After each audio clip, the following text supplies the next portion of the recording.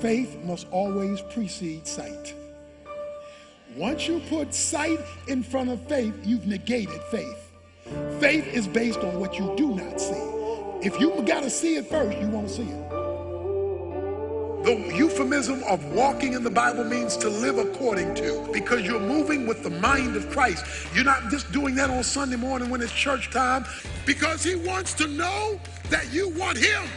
So if you're in distress, don't let that drive you away. Draw you near, closer, so that you're like Jacob and say, I'm not going to let you go until you answer me. So welcome to the fire. I'm the one with the light. When you get close and want to live for him, want to please him, want to honor him, want to exalt him, want to draw near to him, then heaven opens up and he lets you find him. He lets you find him. Welcome to the fire. Everything about Jesus' life and ministry is special, but Luke chapter 7, verses 1 to 10 is unique. Why do I say that? Because according to verse 9, after he has the conversation with the centurion, it says, when Jesus heard this, he marveled at him. There is a centurion. A centurion was a mid-level officer in the Roman army who oversaw 100 soldiers. Thus, centurion, century, 100. He had a servant who got ill. He got sick and was about to die. It says that the centurion heard about Jesus. Word had gotten out that this Jesus is something else. The blind see, the lame walk, the dumb talk. I mean, it's just this Jesus is blowing folks' minds with what he's doing. So he sends a couple of Jewish leaders to ask Jesus to come and save his servant who's about to die. Now, that's unusual within itself because the Jews hated the Romans.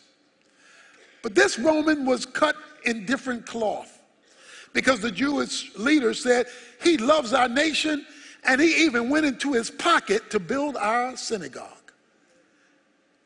This guy is different. There's a great lesson there, and that is just don't judge people because they belong to a certain group.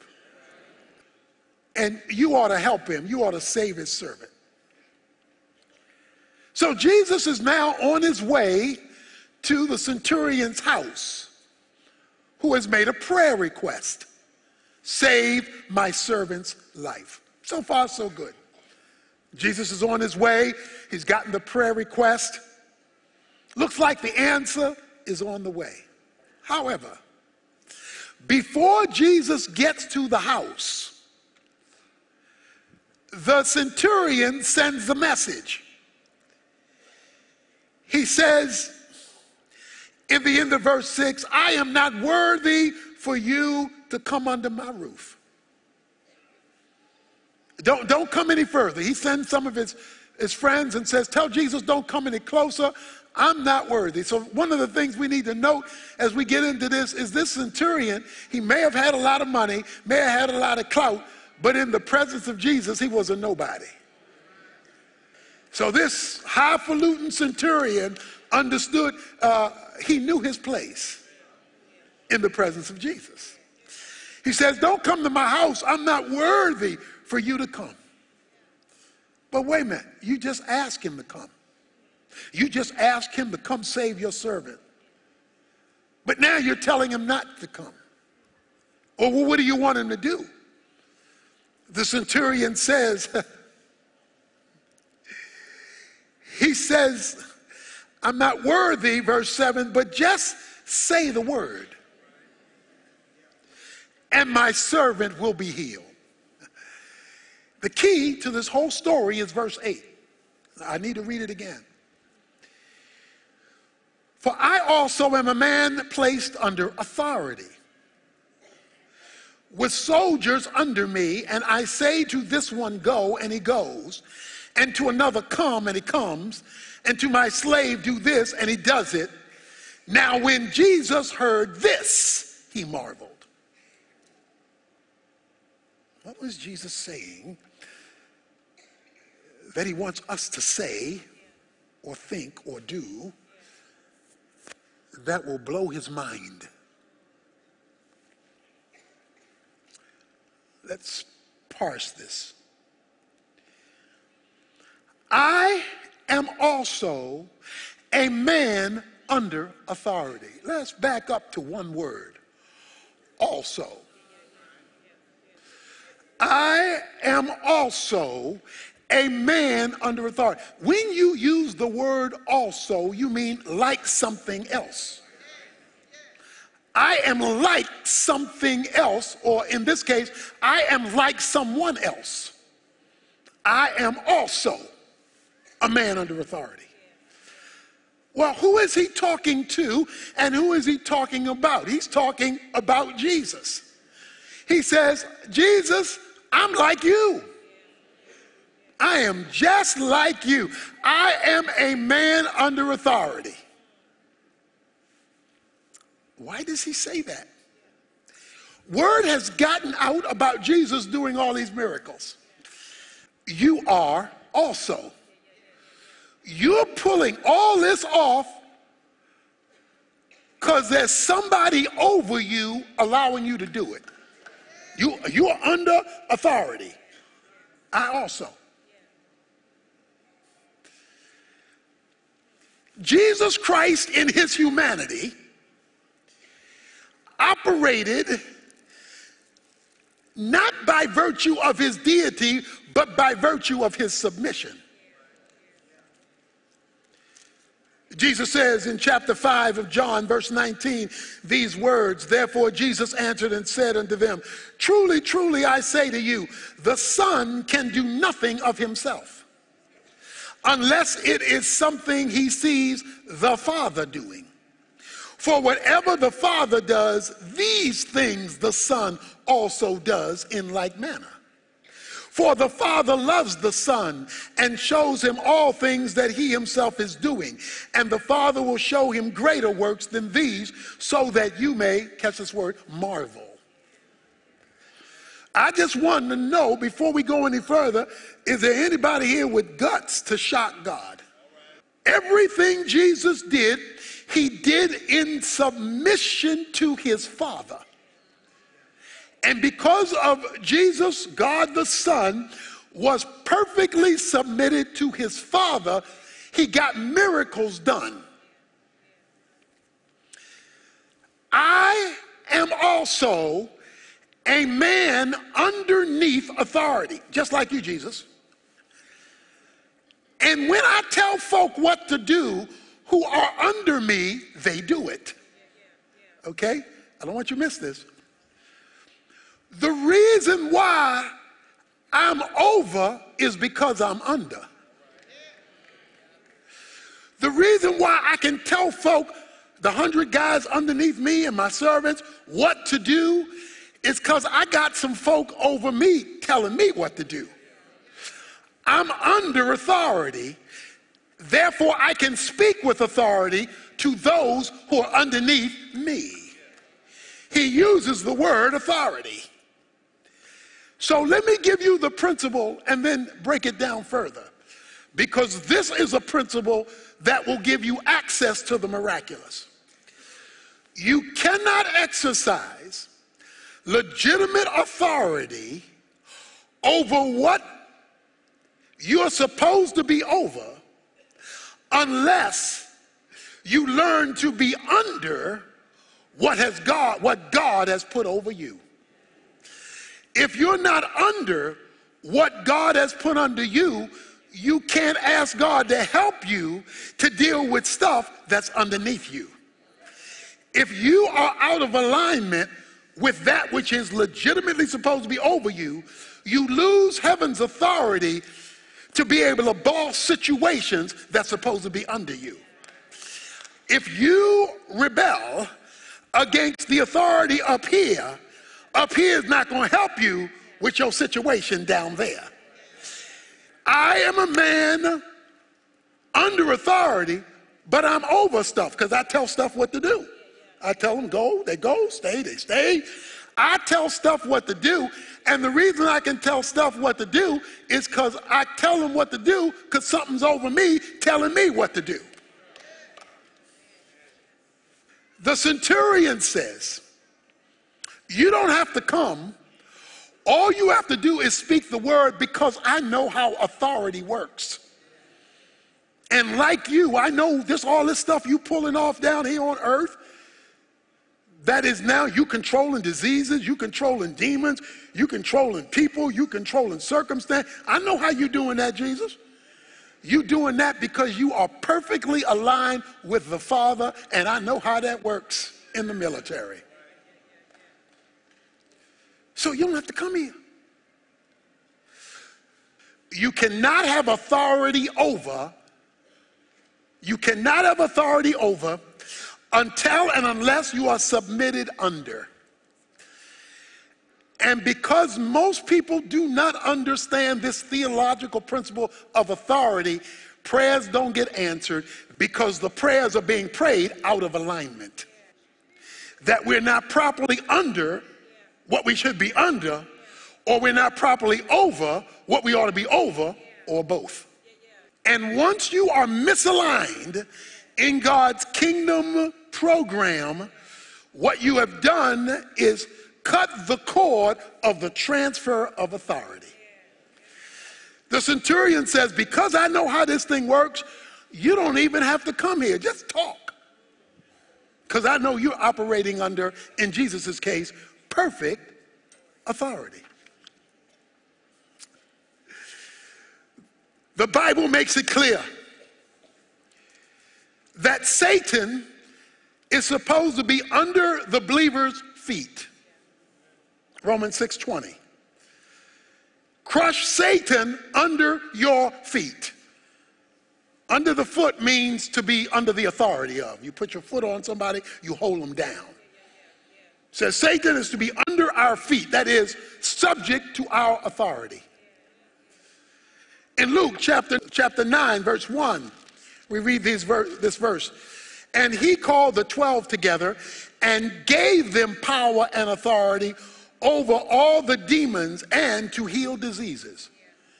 Guess how they got authority? He gave it. He gave it so they had it. They had it over the very things that was trying to have them. He knew Jesus' access to God. Jesus said, all authority is given to me in heaven and on earth, Matthew 28:18. All authority, I'm in charge now. So the alignment to Jesus Christ is critical if you want heaven to join you in history. If Jesus can't overrule you, you're not under authority. This alignment thing is critical because it is how authority flows. He makes a request and the centurion says, I know how this deal works. You're under your daddy's authority. That's why you can pull all of this off. So since you're under his authority and I know how authority works, you speak the word, because if you speak it, it's going to happen because you're only going to speak it because your daddy approved it. And you will change things on earth, in this case, the servant. In Colossians chapter 3, kind of breaks it down into some categories. Let me review some of these categories real quick with you. Beginning with verse 17, we read in Colossians 3, whatever you do in word or deed, do all in the name of the Lord Jesus, giving thanks through him to God the Father. So do it under Jesus' authority. Then he starts breaking it down. Wives, be subject to your own husbands as is fitting to the Lord. If you as a wife are out of alignment with your husband's legitimate authority, keyword legitimate, then you are out of alignment with God. And if you're out of alignment with your husband's legitimate authority and therefore out of alignment with God, you cannot then go and ask God for help. He goes on, he says, husbands, Love your wives. Do not be embittered against them. 1 Peter 3 verse 7 says, husbands, treat your wives with equal honor so your prayers are not hindered. You are underneath authority, the Bible says. And if Jesus, the man of all men, had to be under his Father's authority, what makes a man think that he can be independent of Jesus' authority? That makes you a male rebel. He goes on and says, children, be obedient to your parents in all things, for this is well-pleasing to the Lord. The reason why you should teach your children to obey is not just because you're their parents. Of course they should, because you're their parents, but because they want to make God happy. Because when they make God happy, God will even answer their prayers. Because they have come under the legitimate authority, not wrong authority, but legitimate authority of their parents. In fact, when Ephesians talks about this, he says, and tell the children, this will help to enable them to live long on the earth. Then he comes to parent. He says in verse 21, fathers, do not exacerbate your children so that they will lose heart. That's a parent. The reason why he says fathers, by the way, is in the Bible, men are supposed to raise the children, not the women. Okay, now I'm talking about the culture, I'm talking about the Bible. Ephesians chapter 6 verse 4 says, fathers, raise your children.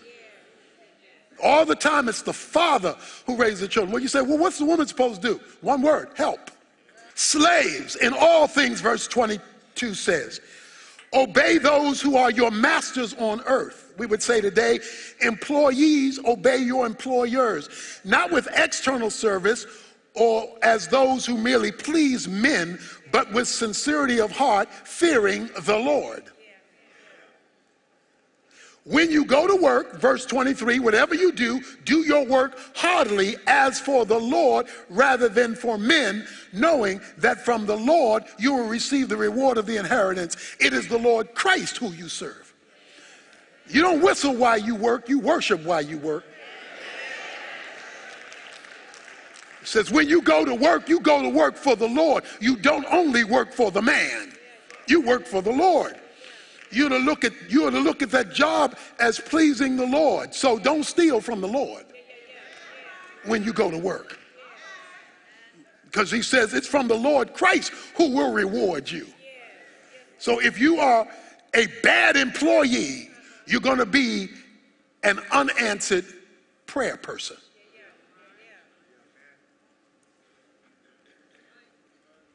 He goes on and he talks about employers, chapter 4, verse 1. Masters, these are the ones over the servants. Grant to your slaves justice and fairness, knowing that you too have a master in heaven. You see the authority? Masters, be fair and just. You can't abuse your employees. You can't misuse your employees. And the reason why you don't mistreat your employees is because you're not the only master. Chapter 4 verse 1 says, remember you have a master.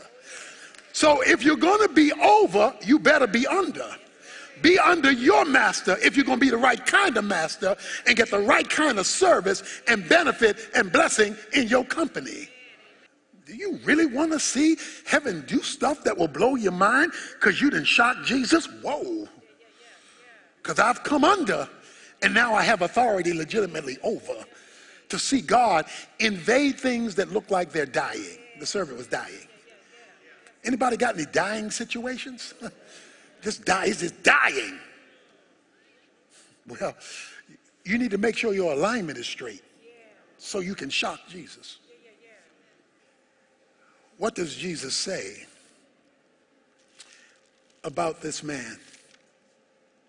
Jesus is stupefied, and in chapter 7 he says, when Jesus heard this, he marveled at him, and he turned and said to the crowd who was following. So now he's talking to everybody who's there.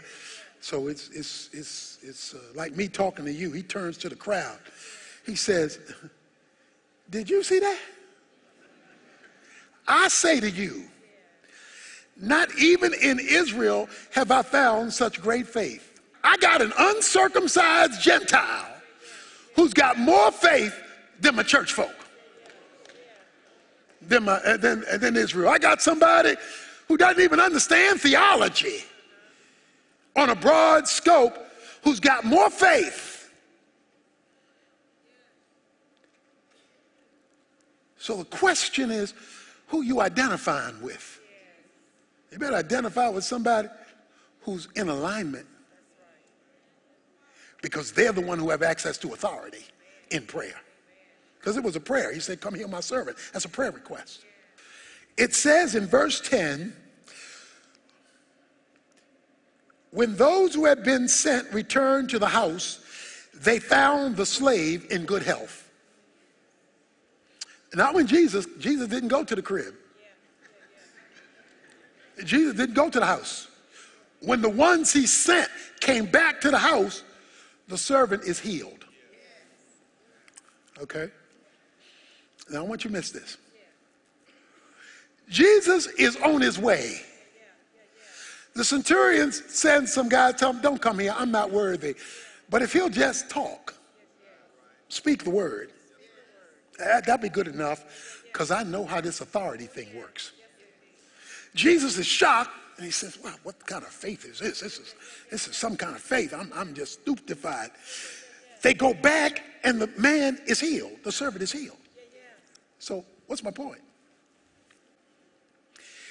Jesus believes in long distance prayer answers, because he's not physically there. He didn't physically go to the house.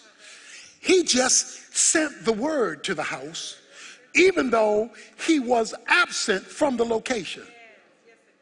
Now, you have to understand, all the other miracles Jesus did, he was there. Now, why do you need to know that now? Because he's not here. But the good news is, he does long distance prayer answers. He doesn't have to be here to get stuff done. That's why I love Hebrews chapter 7, verse 25, which says, Jesus, our great high priest, ever lives as an intercessor for believers. He ever lives to invade our circumstance, and he doesn't have to be here to get it done. So I want to challenge you to go for a piggyback ride, because Jesus wants you to ride on this authority principle. Because only when we submit in the line that God has established over us will he give us authority and victory for the stuff under us. And if we do not make that decision, we live with unanswered prayer and unrealized authority. If I get on Jesus's back and ride this horse, because I'm underneath his authority, that his faith will cover my faith, giving me great faith in the situations I got to deal with in my life. So I know you're going to leave here and you're going to face some situations. But here's what you ought to say: ride on, King Jesus. You ought to say, ride on, King Jesus. You ought to call him and be aligned under him, so you have the authority of him over the things that he has placed you over. So that now you walk with your head up high, because you walk as a victor and no longer as a victim, because you're in alignment.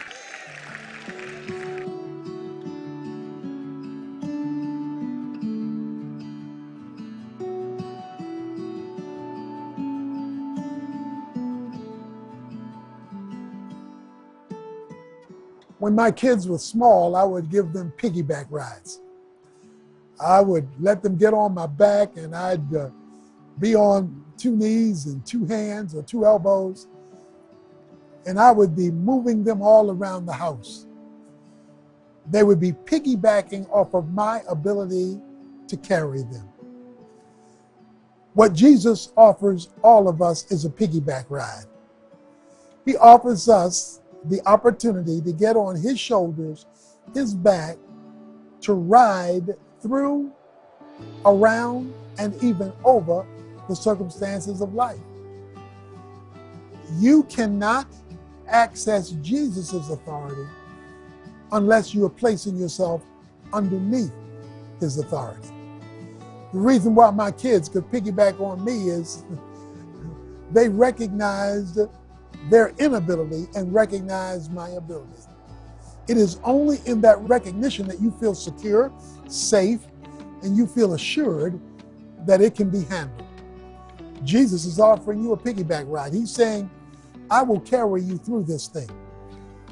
No matter how deep the difficulty is, in fact, the deeper it is, the greater the dependency on his ability should be.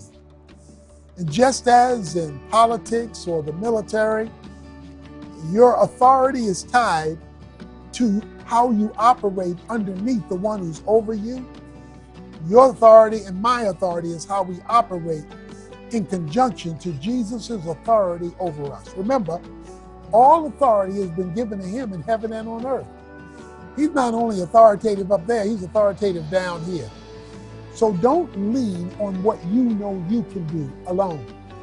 Lean on the fact that you are depending on him in your prayers and in your following his instructions to give you the ability to ride out whatever is tossing your world and turning it upside down.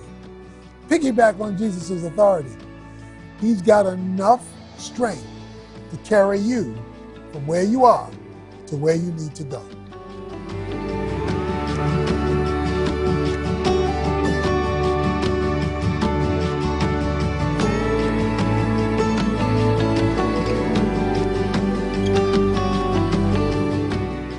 When you're in the Spirit, but the Bible calls the Spirit a wind.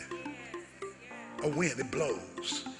My opinion, nobody's opinion, when it conflicts with God, is to be considered as truth. The Bible says, let God be true and every man a liar. Mother Nature doesn't work without Daddy God. That's because truth doesn't adjust. Because if it comes from God, it's truth. Because God has absolute standard by which reality is measured.